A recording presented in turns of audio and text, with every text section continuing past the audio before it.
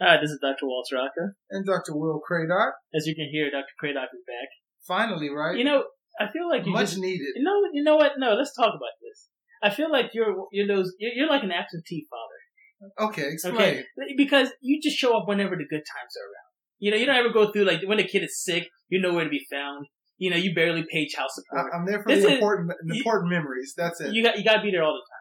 But when I come back, you always. I think the absence makes the heart go far. No, you're like the podcast you know what it is. Needs me.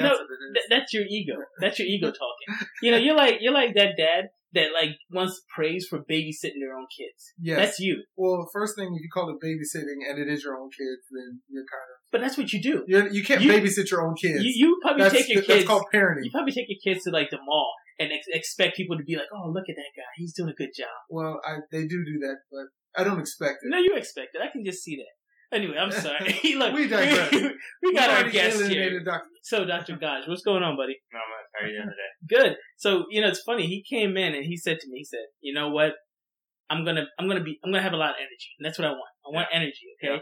Yeah. And he actually wanted to basically talk about, because you heard our episode where we had a private practice owner, right, and a corporate owner. Yeah. And they were on there, and he sent me a text message. He goes, "Are you serious? You did this without me?" And I was like, "Oh, yeah. Well, what's going on here?" So he wants to basically tell the two stories, right? Because he's lived the two stories. Okay. He worked in corporation, mm-hmm. and now he's in private practice, and he wants people to kind of understand the difference between the two. He wants people to kind of know his experience of what he went through. So we'll start with that. Is that did that sum it up correctly? Yeah. Sounds about right. Right? Yeah. So let's start from, again, you were, from the beginning. What made you start with a corporation? What made you say, let me go ahead and work for a corporation? I think just typically with any dental student coming out of dental school now, it's a lot easier to get into corporate practice, just because if you don't have a family member or a close friend or someone you shadowed from dental school or even before that you were able to get into a private practice with, the only other option is to go into corporate or big company, and they know that, so they try to take advantage of it. When you're in dental school, they do these free lunch and dinners where they take you out and they kind of groom you so that you're prepared when you get out of dental school to sign up with them. They have recruiters that are built for this task and stuff. Private practices obviously don't have that. It's just a private dentist, and you just walk into their office hoping to get a job. So just coming out of dental school, I just knew immediately that if I wanted to start a job immediately, I'd have to go the private practice or the corporate practice route. And that's just because I don't have any family members. I'm the first dentist in my family. I don't have any, dentists. All the dentists I shadowed, they've already got, their whole business set up. And they even told me, once you get a year or two on your sleeve, then consider working with us. But for private practice dentists to just take a fresh grad straight out of dental school, it's a big risk to take because it's their own office. They'd like to have somebody with a bit more experience, which is definitely understandable. It's funny. That kind of reminds me of, whenever my brother, he was going for different jobs, right? He was a petroleum engineer. Right. He got out of school and he was looking for jobs. Yeah. And they were like, well, we want at least 5 years of experience. Yeah. And he was like, well, how can I get experience if you can't hire me, if you don't hire me? Yeah. It's a catch-22. It makes no sense, right? It's kind of like, you want the experience, but you don't want to hire me so I can gain the experience. Yeah. Did you feel like the corporate people that came to talk to your school, did you feel like they were kind of just blowing smoke up your you-know-what?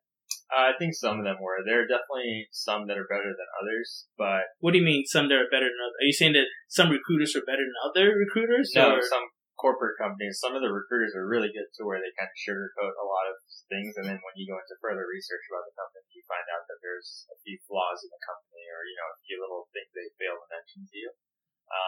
But in terms of the actual,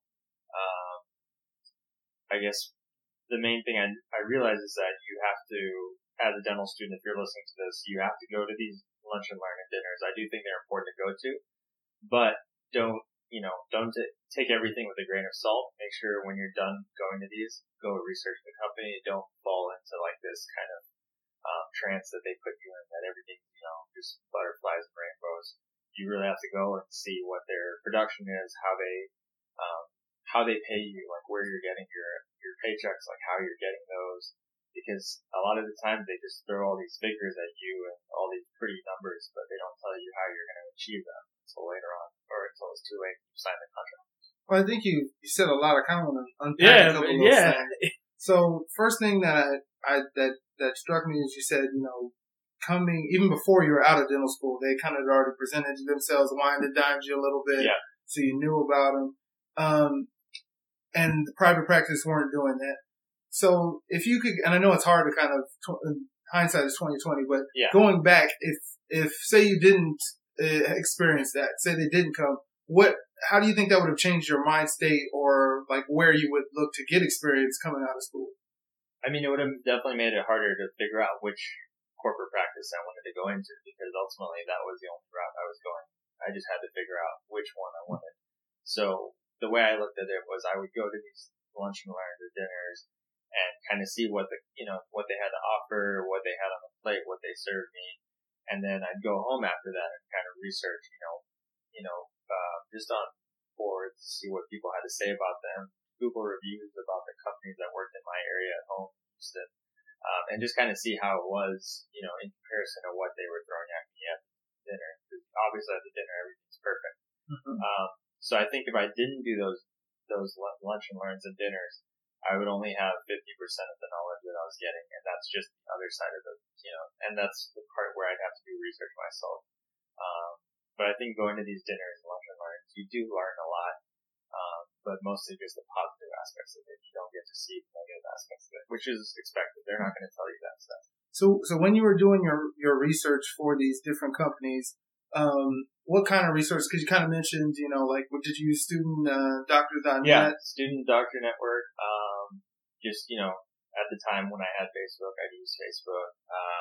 I would go just on the company website. I knew which companies and which neighborhood they were in around the areas I wanted to work in Houston, and I would just kind of look at the Google reviews and see what their average reviews were. I mean, at the end of the day, the patients probably have the best, not always the best, but typically have their point of view, the practice and how it is.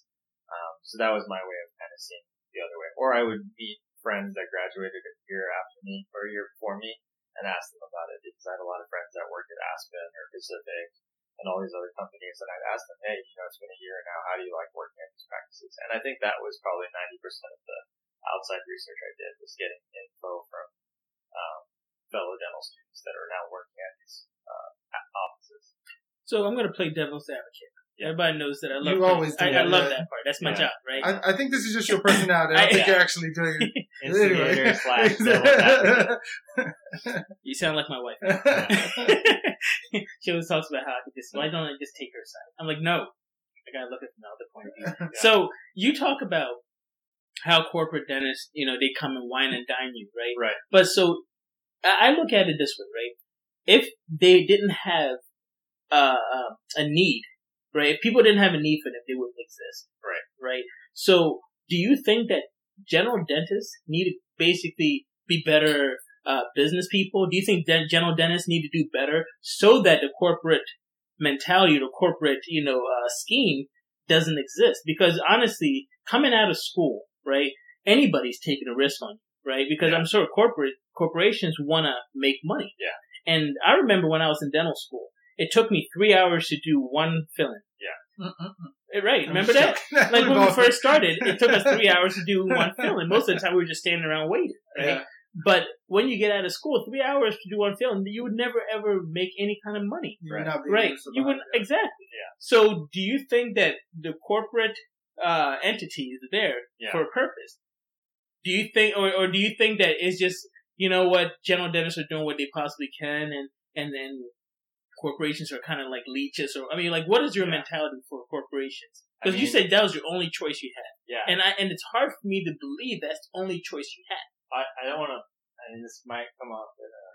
Come off about it. Whatever. Who cares? I think it's a necessary evil. It needs to be there in order for us to be able to get out and start working immediately, get that experience, and then go work. If you choose to work in private practice, then you can. I don't necessarily think that general dentists need to get recruiters at private practices and stuff, because ultimately the best way for those private practice dentists to get other dentists is through, just word of mouth or networking working or whatnot. I mean, if they're super desperate and whatnot, there's always, the dental world is small. You always hear about other dentists. There's always an easy way to get in contact with others. I just think the corporate companies are really good at marketing, and that's their forte. And so they know how to get recruiters. They know how to pick up dental students. And so I think it's there in a way it's doing good in that it's giving job opportunities to dental students getting out. And I think that is a good aspect of corporate companies that I do think is important, because we do need jobs as soon as we get out. We have a lot of debt building up as soon as we get out, and the only people willing to take us are corporate companies. And they know too that within a year or two, 50 to 60% of their employees are quitting and going to private practices. They're doing other stuff. Okay. They have enough money to handle that. Like they're pretty much prepared to get the new wave of graduating dental students. Okay, well, let's unpack that again, right? Yeah. So one, I think private practice dentists are lazy. Let me explain to you what I mean by that. A blanket statement. No, let me explain. Wow. Let me explain, right? Because he said that, the corporations, they're good at advertising. If you had a house and you want to sell your house, would you just sit there and say, well, if somebody walks by and looks at it, they may tell other people, hey, there's a house being sold. Yeah. Probably not, right? What if you hire somebody and you're like, hey, I want you to sell my house, right? You have a real estate agent. Right. And then they're going to basically advertise for you. Yeah. So that there are other people, right, on Craigslist or, whatever websites or whatever, so that people know that your house is available for sale. Yeah. So why aren't general dentists doing exactly what corporations do? They should. I don't know if they're lazy. I think it's kind of the opposite. They have so much on their plate because they're handling a lot of aspects besides dentistry. Sounds like they're micromanaging. But then also, you got to look at the number of positions they're trying to fill. Maybe one or two associate spots for like a pretty large practice. Where a corporation is going to need like 20. Yeah. So that still doesn't mean you don't advertise. But the amount of dollars that you have to compete, it might not make sense. Yeah. And adds to your overhead. So you're like, there's a limit. I need somebody, so I'm just gonna sit there and pray that someone comes. That doesn't make any sense. Based on you have to spend money to make money. Yeah. I learned that from when I was a child. Good, we'll use that. I was gonna say at Kmart when I was first working. Yeah, let's say But no, I'm serious. Like, you have to spend money to make money, right? Yeah. And if you want to find good quality associates, you have to advertise and say, hey, I'm looking for it. You don't just pray that the dental gods are going to send you a great associate. Yeah. And then you can't sit there and complain because corporations are taking those associates away from you, right? I don't think all general private dentists do that. I think there are some that do figure out ways, like, there are those online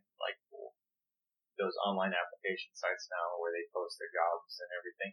So it is easier now for general private practice dentists to do that. I think it's probably the old school ones that probably have more trouble with it because they're used to the old way of just maybe posting in a newspaper or something like that. Which no one ever reads anymore. Right. Yeah. I get made fun of because I read newspaper. Yeah. You know that? Religiously, yes, I'm the one making fun of you. Yeah, that's true. I just call you ignorant. I have the same article on my phone. Yeah. I like to read this. I like to hold it. He likes the feeling. Okay, I don't need you to compare me to your father. There you go. Okay? I need to know somebody woke up at 3 a.m. to bring my newspaper to me. That's just how I am. I like that. I like that feeling. Waste. That's okay with me. I don't care. Let's talk about another thing. You talked about how the corporation, they packaged everything really well for you, right? They said, oh, look at this number and this is how much you're going to make and everything like that. Yeah. Did you feel like that was a complete lie? I don't think all of it was a lie. I think, like I said, it's necessary for them to they're not going to tell you, oh, we're not doing very well right now and stuff. They have to give you the pros because they want to sell you. And at the end of the day, the job of a recruiter is to recruit, and they're not going to recruit you giving you negative aspects of a company. So I think there were definitely Did you feel lied to? No, I don't think I felt lied to. I feel like some things were a little misconstrued in terms of like just the extent of how much you could make and all this other stuff. I think they would give you the best possible outcome of every opportunity you have. But we all know that like you're not going to get those days every day at the practice. It's not going to be perfect, and you're going to have some tough days, and there's going to be sometimes when you're just going to have to work harder and whatnot. But they give you this aspect that every day is perfect, you're going to be taken care of and whatnot. And just being a naive dental student, you kind of think coming straight out of dental school, you're going to have all this easy job opportunities and whatnot. And the recruiters do a good job at feeding you that kind of idea. I would like to piggyback on that because I totally felt lied to while in dental school. As far as like, at least you're honest. Yeah. Every time I would sign to take another loan, I was like, "Oh, don't even worry about them loans. You're gonna pay this back so easy. Everyone wants you." And, nobody is honest about the fact that it is a competitive market. Yeah. No one talks about the lack of dentists retiring or how that rate has slowed up. Big time. Ever since 2008. Yeah. Exactly. And they show you that, the yearly salary you'll be making is like 150 to 200. Exactly. And it's like, yeah, sure, that is potentially an income bracket that you have, but they don't take into account the loans you have to pay off. They don't take into account, even when you just get out the dental license fee, all these other stuff you have to pay for. Like, I think that's something realistically they should tell you, but that's not what they're there to do. They're there to recruit you for their job, and so they'll leave out certain details that I think some dental students deserve to know, or should at least put in the effort to research. I felt like there needs to be a business aspect in dental school to 100%. some degree. That's like my biggest issue with dental school. They've really like screwed us in a way to where I think 50% of dentistry is business. Like, you're a businessman at the end of the day, whether you're working in a private or corporate. Businesswoman. Or business. We're not sexist on this podcast. Please don't bring your stuff here. Let's see, instigating. Exactly, there it is. I have a daughter. I watch the Women's World Cup. Okay, I love equally. Another thing too, right? So you're coming out of school. Yeah. You want and need that mentorship. Right. Did you feel like you got that when you were working in a corporate job? And do you feel like you have that now that you're working in private practice, or has it reversed? So I did not get the mentorship that I was promised in corporate. Promised? Yeah. Like, they said, hey, you're going to make sure that you are mentored 100%. They didn't say I was going to get mentored 100%, but they said I was going to have a mentor that would be there for a majority of the time when I needed things and whatnot. And the truth of it was that they weren't there 100% of the time. And I worked in the office without another owner doctor. At this office that I was put in, it was an office that just recently lost 2 dentists, and I was filling in the spot while another dentist was still trying to come back and fill in the second spot. So I was kind of taking 100% of that thing. Right out of school. Right. And the owner dentist was at another office. They owned multiple practices, so they couldn't be there 100% of the time. If not, they couldn't be there in general. Actually, before that, it was owned by 2 other doctors who lived in California. So they were definitely not there. And the only way I could get in touch with them was through text or phone call. And that's not really the way I pictured having a mentor. For me, a mentor is like having somebody hands-on in case I needed some kind of assistance or whatnot. Someone in the office. Yeah, because at the end of the day, dentistry, a lot of the stuff we need, advice or help on, it's like hands-on stuff. And you can't really get that over a FaceTime call or a call. And it's not like you can, I just never felt comfortable leaving the room with a patient to go make a phone call and talk about something, share x-rays and whatnot, like with the owner doc. So that part of it, I think, was definitely misconstrued. Like I said, certain promises they make that a little misconstrued. So you were just thrown in the deep end, is basically what you're saying. Yeah, pretty much, which also is kind of like a blessing in disguise too, because I kind of just hit the ground running, and I just learned how to kind of take control and grow that confidence without having to, question myself or anything like that. I just kind of started going without asking too many questions and kind of faking it till you make it, basically. Mm-hmm. But now I'm in another situation where I'm working part-time at 2 private practices with 2 different owner doctors. One owns 1 private practice and one owns 5.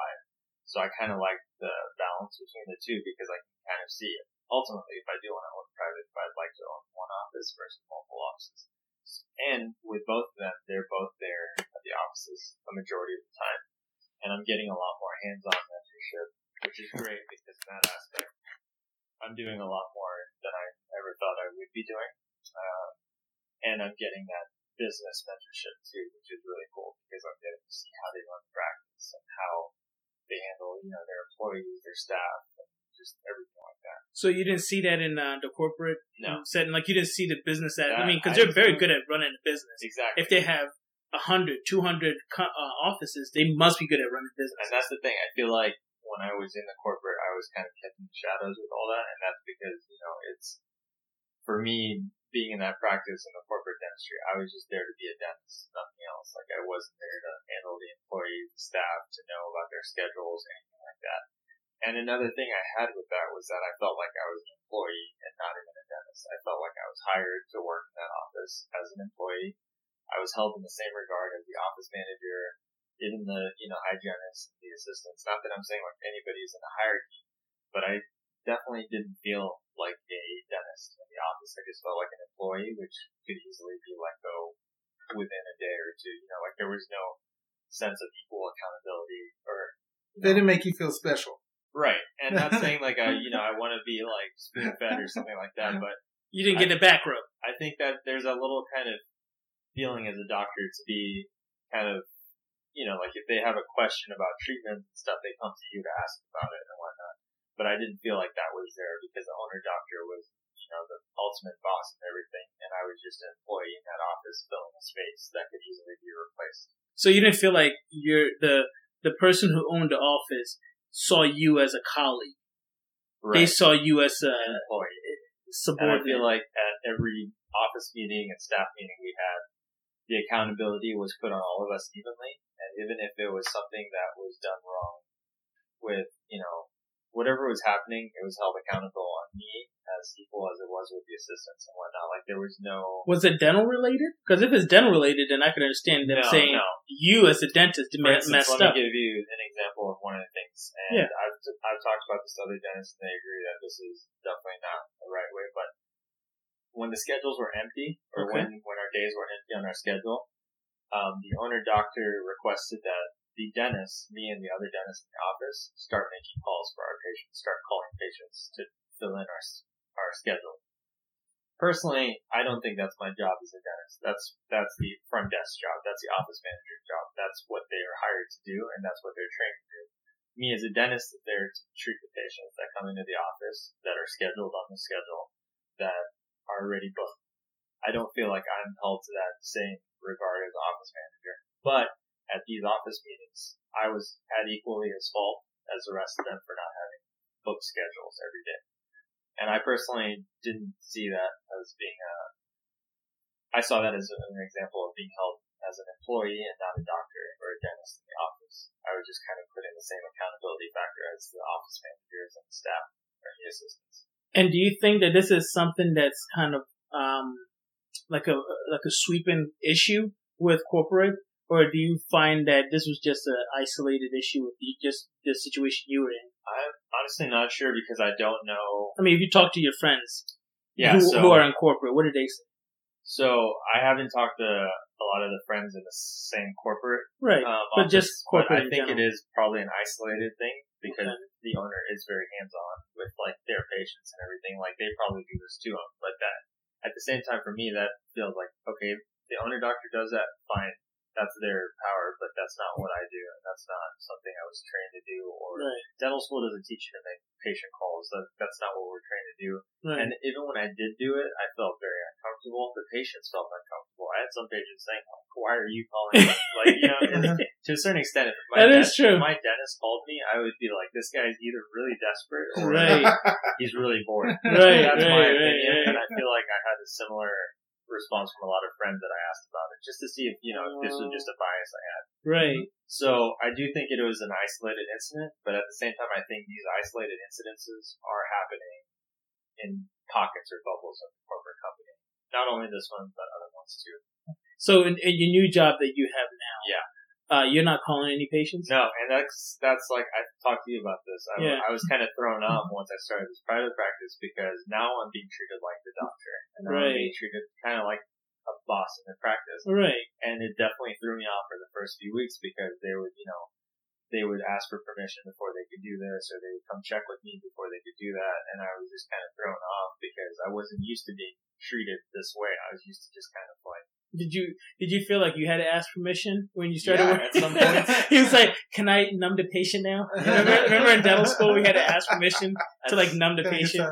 Yeah, at some points I remember like, you know, when I would go on my lunch break, I would check with them if it's okay if I could go home for a bit because I had like an hour block or something. Right. And they would just be like looking at me like surprised. They're like, "You can do whatever you want, doc. Like this is your office." And so it's like instances like that where I realized how I was really treated like just a baseline employee. Like I worked at companies like Apple where I felt like I was treated in a little bit higher regard. Then as a dentist. Then yeah, and I'm not trying to say that to put him down or anything, but I just felt like the scale of, you know, accountability was just kind of skewed off what it should be, or what it should at least be leveled out as. I mean, hearing this story, I don't think it's an isolated incident, but I think there's a big miss as far as like with the mentorship, even because I've been in different corporate settings, and right. I think that there's always something to be learned. I do agree, like when you start off, keeping you kind of in the shadows of how the business works is something that is done a lot to new grads. Why do you think that's the case? I think they want you to focus on just becoming a good dentist. They know that you need some time, and so they don't want to overwhelm you. But from the beginning, like clear expectations have to be like laid out. Like, so if your expectation is, hey, I want to come here and I want to get some experience, that's why I'm here. That's okay. I'm going to be here 1 or 2 years, and then I'm going to go to private practice.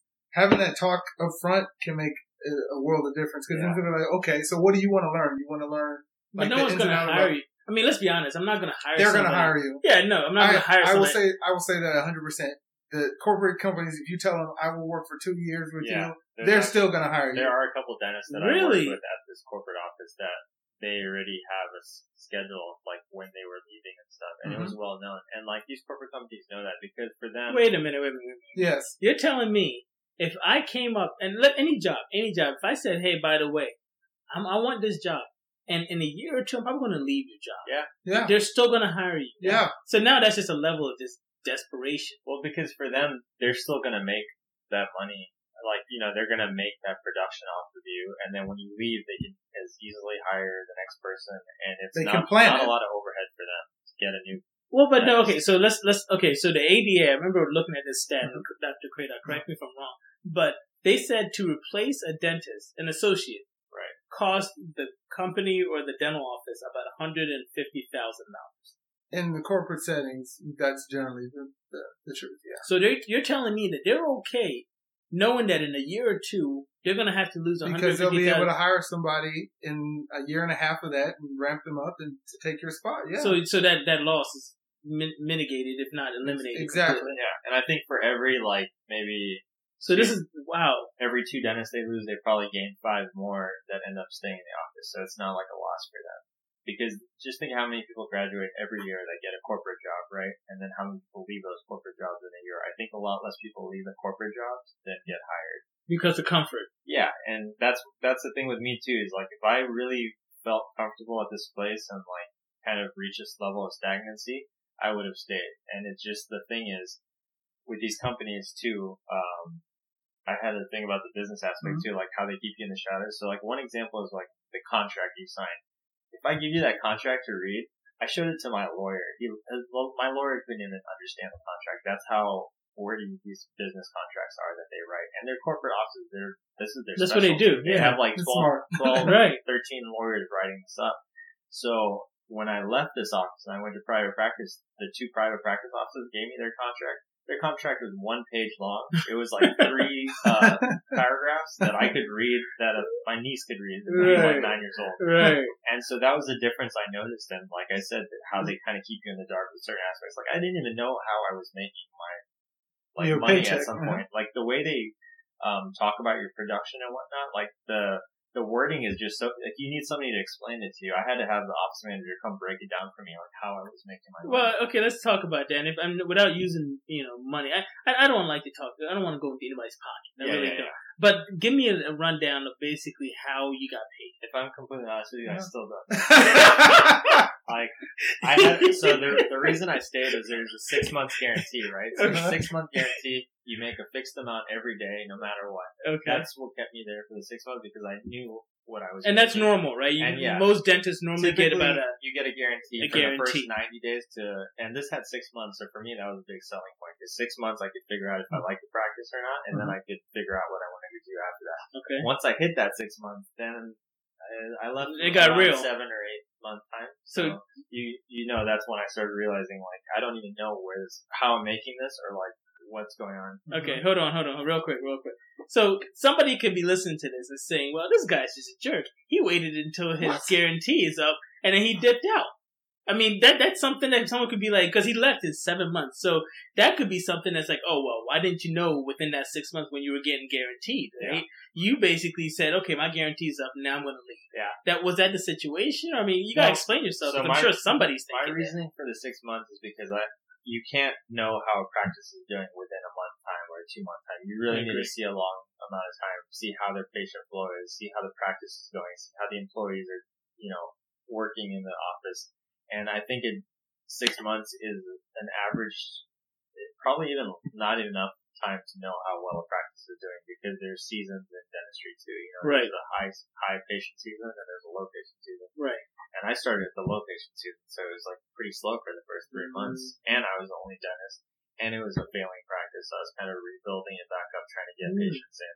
So. And you found this out when you started. Yeah, I mean, they definitely... When they recruited you, they were talking about how great it is. They threw a little positive spin on it, like, you're going to be this dentist, like, starting off with this practice. It's already been there for a while. There are existing patients. What they didn't tell me was those existing patients didn't like the previous patients, or the previous dentist, and I was kind of building it back, trying to get from, like, a 3 to 4 star back to a 5-star office. And, to a certain extent, I did do that, and I put in my work in time, so that 6 month guarantee, I was definitely working for. I was trying to get patients to come back in. I was trying to regrow that practice because at the end of the day, once that 6 months ended, I wanted to have my personal guarantee that I was going to have patients filling in those schedules. So yeah, you are putting on that guarantee, but at the same time, you're also getting to choose it because if you're making more production every day, you're only getting paid that guaranteed amount. So you're not getting... No, you don't get... whichever one's higher. No, you just get that guaranteed amount. So in a way, I'm not really like cheating. I wouldn't work hard. I'd be like, hey, I'm just gonna work to that guarantee level. It's the truth. That's what I would do, right? Well, yeah. I'm not gonna work extra. Lazy. I never said I wasn't. So that's one way to look at it, but like that's not what I was looking at it as. Because I was definitely I was a naive dental student that I wanted to start working and being a good dentist, and I still do want to do that. And I try to make sure I didn't get comfortable with that guarantee every day. I wanted to try to get.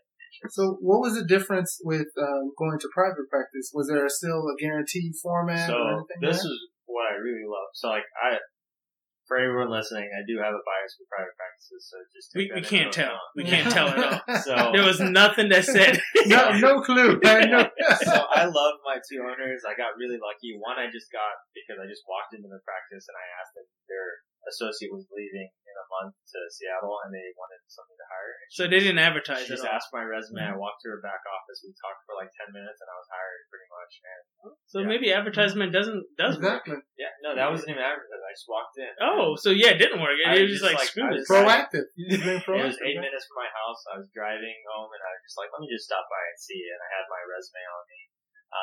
And then the other office I just knew through friends who he has a really good reputation in the Houston dental world.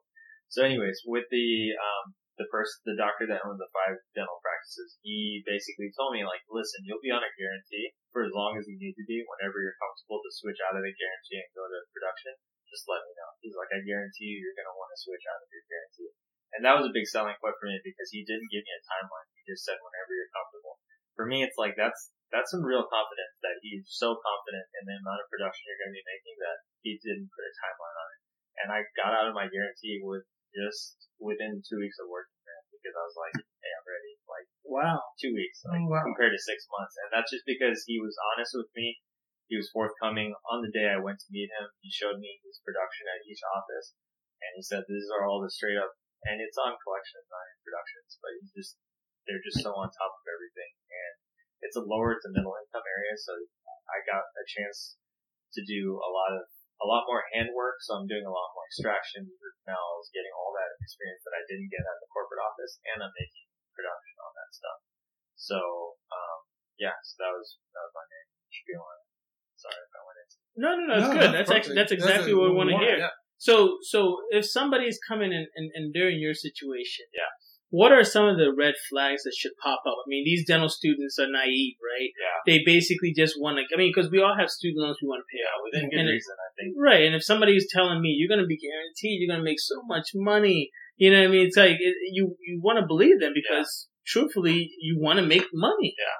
You know? I think, as dental students, we should know by now, because when we went to dental school interviews, they showed you all these positive aspects, and we all know that every dental school isn't perfect. There are flaws to every dental school. So dental schools are liars too. Yeah, I mean, and the corporates.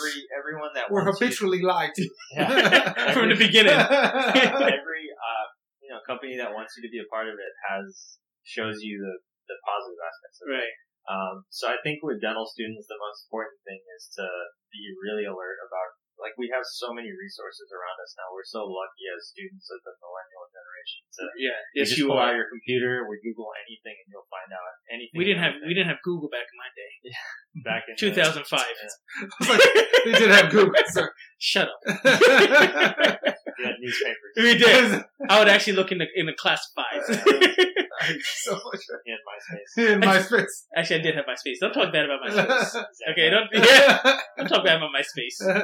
No, but I think dental students definitely go to these dinners and stuff. You get free food out of it. Take full advantage of everything. You need that as a dental student. Yeah, true words. That's 90% of the reason I went to these, but the other 10% is to find this job. And so once you go to these, don't just go home and they also serve alcohol at these events. I don't drink personally, but I can see how people would just drink. So they were just drunk. I mean, they don't really even tell you anything. Well, that's the thing. They could have been lying to you the whole time. You had no idea. You're drunk. You're just drinking so much that you don't care at this point. It just all sounds good. So I'm not saying that's generally their plan, but I'm saying a lot of the students went for the free drinks and free food. Right. But while you're there, just try to take as much resources as you can from them, like their brochures or magazines, and then take it home with you and just look up stuff on them. Look up Student Doctor Network. Talk to your friends that work for the company. Talk to dentists that work for the company. A lot of dentists that work for them now for 4 to 5 years, they'll be honest with you. Some of them aren't afraid to tell you the truth about the companies because, they don't really have anything to lose at that point. What are some of the things that you would say to students? Hey, ask these questions if you really want to get an idea of what not even just corporations, but also what anybody that's going to hire you. Yeah. What are some of the questions, the key questions that you want to know? You know what I mean? To make a good decision. It depends on what kind of dentist you want to be. So for me, I want to be an all around hands-on everything dentist. I want to do pedo. I want to be able to do root canals. I want to do extraction. So if I were you going into corporate, ask them what they let you do. Because a lot of corporate offices, they have specialists for everything. So for instance, the corporate office I worked at, I couldn't do a lot of stuff because we have a specialist for everything. We have a periodontist, we have an oral surgeon, we have an orthodontist. And they told you can't do this. Yeah. I mean, basically their input on it is we have specialists for this, we pay them for this stuff, so they have to get paid. They need to get these patients. You can do it, but it's kind of frowned down upon. They don't say it in writing, but I mean, it's pretty much just known. Were you verbally abused? No. You gotta ask these questions. I mean, I never did anything that I felt was out of my scope, and I tried to not put myself in a position where they would sit in a room and say, "Why did you do this?" But I do feel like I wish I was able to do more of the stuff that I had the chance to, because that 6-month time, I feel like I reached a very stagnant period where I was just doing crowns, fillings, and cleanings, and that's it. I wasn't doing much besides that. And I did have the opportunity to do single root canals and whatnot, but I mean, I reached the point where it was so long since I did root canals that I lost that confidence in it. And I think a lot of these corporates, not saying that this is the goal of them, but a lot of them kind of make you so, I guess, unsure of yourself with certain aspects that you won't want to leave the office and go to other practices because then you have to learn all this other stuff again, like these root canals. And I worked, with doctors in this corporate office that don't want to leave now because they haven't done certain procedures in years now or months, and that's a big fear of them is when they leave, these general practice doctors are going to ask when's the last time you did a root molar canal or root anything canal like that, or third molar extraction. And if you say you haven't done it in months, that could be a real, flaw in your resume. Like, a dentist is not going to want to hire someone who hasn't done third molar extraction in like a year or two because they need doctors who are experienced. So you're telling me that these corporations, at least the ones that you work for, basically make you kind of inept as a dentist, as an overall dentist, is what you're saying. And I'm not saying, I don't want to say from your experience, for what you, I don't want to say that that's their goal or plan, but I feel like the way they kind of structure the entire treatment aspect, it stagnates you, and there's nothing you can do about it because you have specialists that need to get paid and need to get their income too, and they're only going to be able to do it by doing all that stuff that you're not allowed to do or not able to do in the practice. So for me, what is what I've heard, right? And just kind of listen and tell me if you hear the same thing. A lot of private practice dentists want that kind of model now, where they bring in specialists to their office. Yeah. So what's stopping them from basically doing the same thing to you and saying, well, now that we have that periodontist or the oral surgeon in our office, stop doing that. Yeah. What's stopping you from now having the same experience now that you've left corporate and went to private practice? So at the private practice that I'm at, so there are two different offices. I'll say the one with the multiple offices that he owns. He told me, he's like, whatever you're comfortable with doing, I want you to do it. But I also want you to be realistic as to whether the procedure is worth your time and worth your production. Because if you're going to be doing a third molar extraction for 3 hours, that's a lot of money that you could be making on the side. So his perspective on it is, you're doing whatever you want to do, it's going to either set you back or affect you. It's not really going to be an issue for me. I just want you to be comfortable. And that's what I like, because he's telling me, like, you're an adult. You need to make these decisions yourself about what you think is within your scope of reach. And if you want to refer it out, we have doctors we refer it out to. So what I liked about it was he told me, like, we have an oral surgeon that I know, we have a periodontist that I know, we have an ortho. Like, if you want to do ortho, you can do it. Like, I'm Invisalign certified. And he was like, great, if you want to do it. If you don't want to do it and you don't feel comfortable with the case, let me know and I'll come in any day in the office and I'll go over it with you. So in that aspect, he did give me limits, but he told me it's limits that I can set for myself. Whereas with the corporate office, it was just a hard line that I couldn't cross. There was no questions. There was no answers, buts or ifs, So, I mean, the biggest thing that is coming out through your story is just the intentionality between you and the owner and kind of getting on the same page from the beginning. Yeah. And that actual physical shoulder-to-shoulder mentorship and kind of letting you know that they're going to grow your knowledge and your experience together. Yeah. I think that's huge. I think it's like a constructive mentorship, and I think it's great because I have made mistakes so far being at this private practice because of the mentality I've had being in the corporate office that I've had to kind of wash out of my memory right now. And so the owner doctor is trying to help me with that, because when you do work in a corporate office, your treatment planning is also very, very much changed to align with the corporate treatment planning mindset. Well, let's dive into that. And this will be the last part, because I know we can talk for hours, and I don't think anyone wants to hear us talk for that long. But talk about that, and what's the difference? Yeah, so I'll tell dental students now that whatever treatment planning mindset you have now in dental school, just know that that's not going to be the concrete dental treatment planning mindset you're going to have coming out, whether it's in private or corporate practice. And I noticed immediately going to corporate practice that I had to really change a lot of my treatment planning, because for them, it was when the patient's in the room, do as much as you can, or try to get as much as you can, because the patient might not come back again. And I think that's an okay way to look at it sometimes, but I think also, personally, I like to have patients that I'm going to see on a long-term basis. And I think if you do that, you can definitely scare patients away. And I've definitely had to wash that out of my memory, because at these private practices, I'm seeing patients that they've seen for years at these private practices. Like, the owner dentist knows the kids, the owner dentist knows the mom and dad that have been coming here for years. So if you did something like that at these offices and throw all this information and money at these patients, they're going to not be happy, because they've been used to coming to this practice, and they're going to know the difference in treatment planning, or they're going to see that. So I've had to wash that out of my memory. So just, and dental students, all I'm going to say is just like, try to focus on treatment planning based on what the office wants, but also try to keep a sense of morality with how you're treatment planning and know, what's within, I guess, just good ethics of how you're treatment planning. I think that's well said. I mean, the way you can attest to this too, Dr. Acker. Mm-hmm. I mean, the way that you treatment plan coming out of school and then after you've been in practice for a couple of years, it has to change. It's just it's not realistic, right? But the good point that he made was you really have to find the office mechanics. Like each office is going to be different, and there's a certain way that you kind of fit into that office flow of treatment planning. I can picture him in the office with the patient coming to the office for 10 plus years, and all of a sudden you tell him, "Oh, you need to do 5 teeth." Yeah. And they're like, "What?" Like I usually do like one a year. Like it's not this big thing. It's a shock. Exactly. And then it makes you look. They start to question everything about you rather than So it's that. I think that's very important because I think coming out of school, you just assume, everyone treatment plans the exact same, and I'm just going to do what I've been taught and everything's going to be fine. Yeah.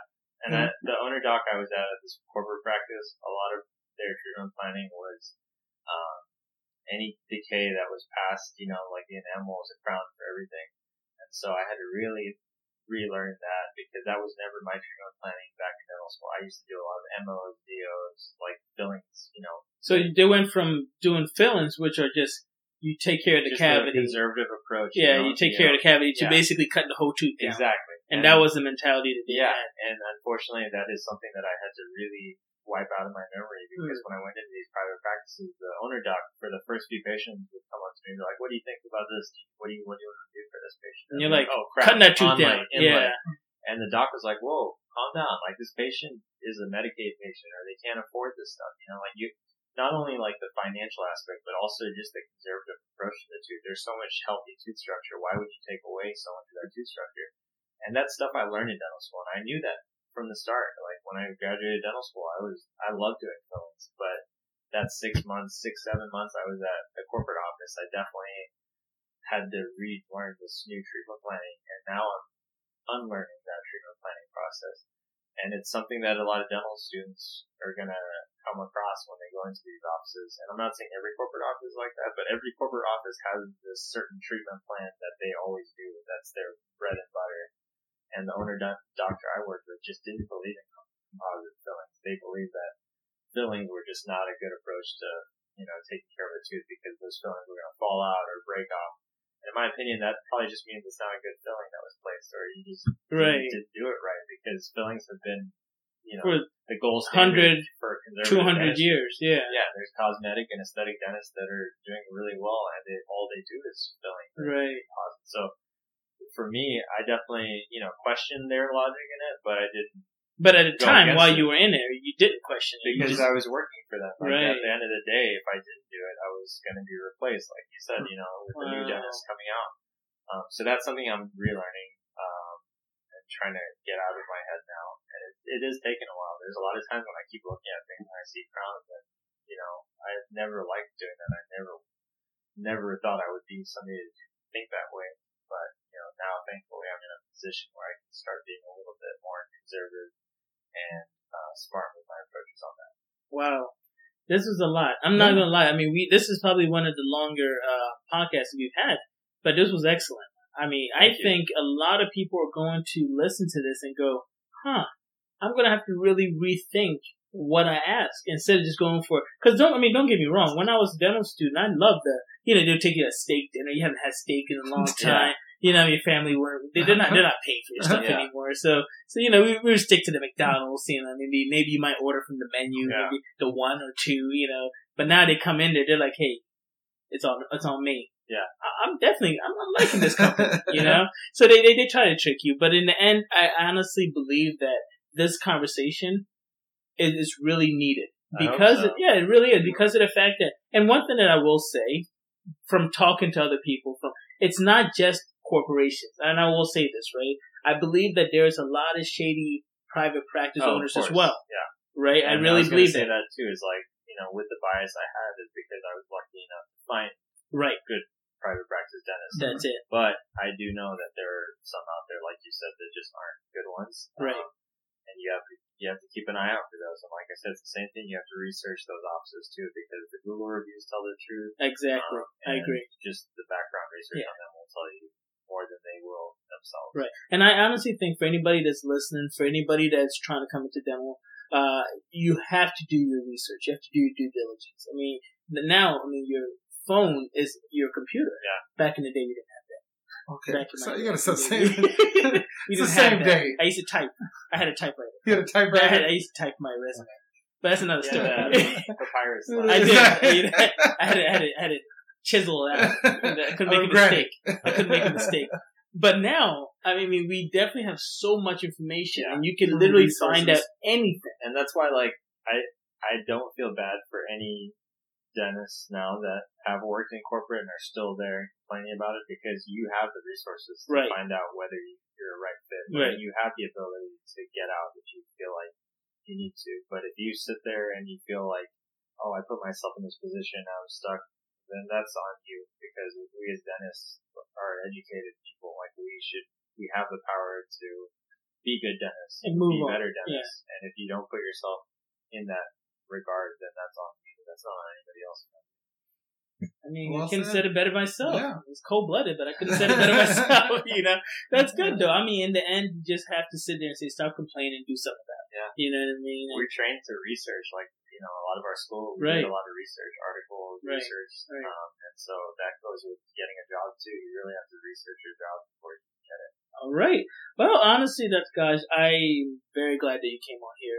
I can guarantee you're going to be back on, and I can guarantee people are going to want to ask you questions. So please tell us, how did they reach you so they can maybe ask you more questions about what you went through? Well, actually, I did get some messages last time through Instagram, so thanks for the questions. That's usually the best place to reach me. My Instagram is Mogaj, Mogaj. Feel free to follow and ask me anything. I usually post a lot of dental stuff on there too. He does. I follow him. Yeah. I follow him. I don't think he follows me, but no. I'm messing around. So I post a lot of procedures, and I try to put some funny stuff based on dentistry. So if you have any questions, feel free to ask. I'm always happy to answer any dental students. And that's it. Yeah. All right, cool. Well, thank you again. We definitely appreciate it. We'll end here. Yeah, we'll end here. And if you have any other topics that you want to talk about, just complain about anybody. I love that. And if you want to badmouth people, it's especially even better. He definitely wants you back. I want that. I need listeners. So thank you again. Okay. Really appreciate you, man. Enjoy your night. All right, bye. Thank you for listening to Tooth Be Told. If you have any questions or comments, please email us at realdentist@gmail.com. That's realdentist, REAL, dentist with an S, @gmail.com. Remember, the opinions on this podcast are just that, our professional opinions. The final decision about your health should be made by you and a trusted dental professional.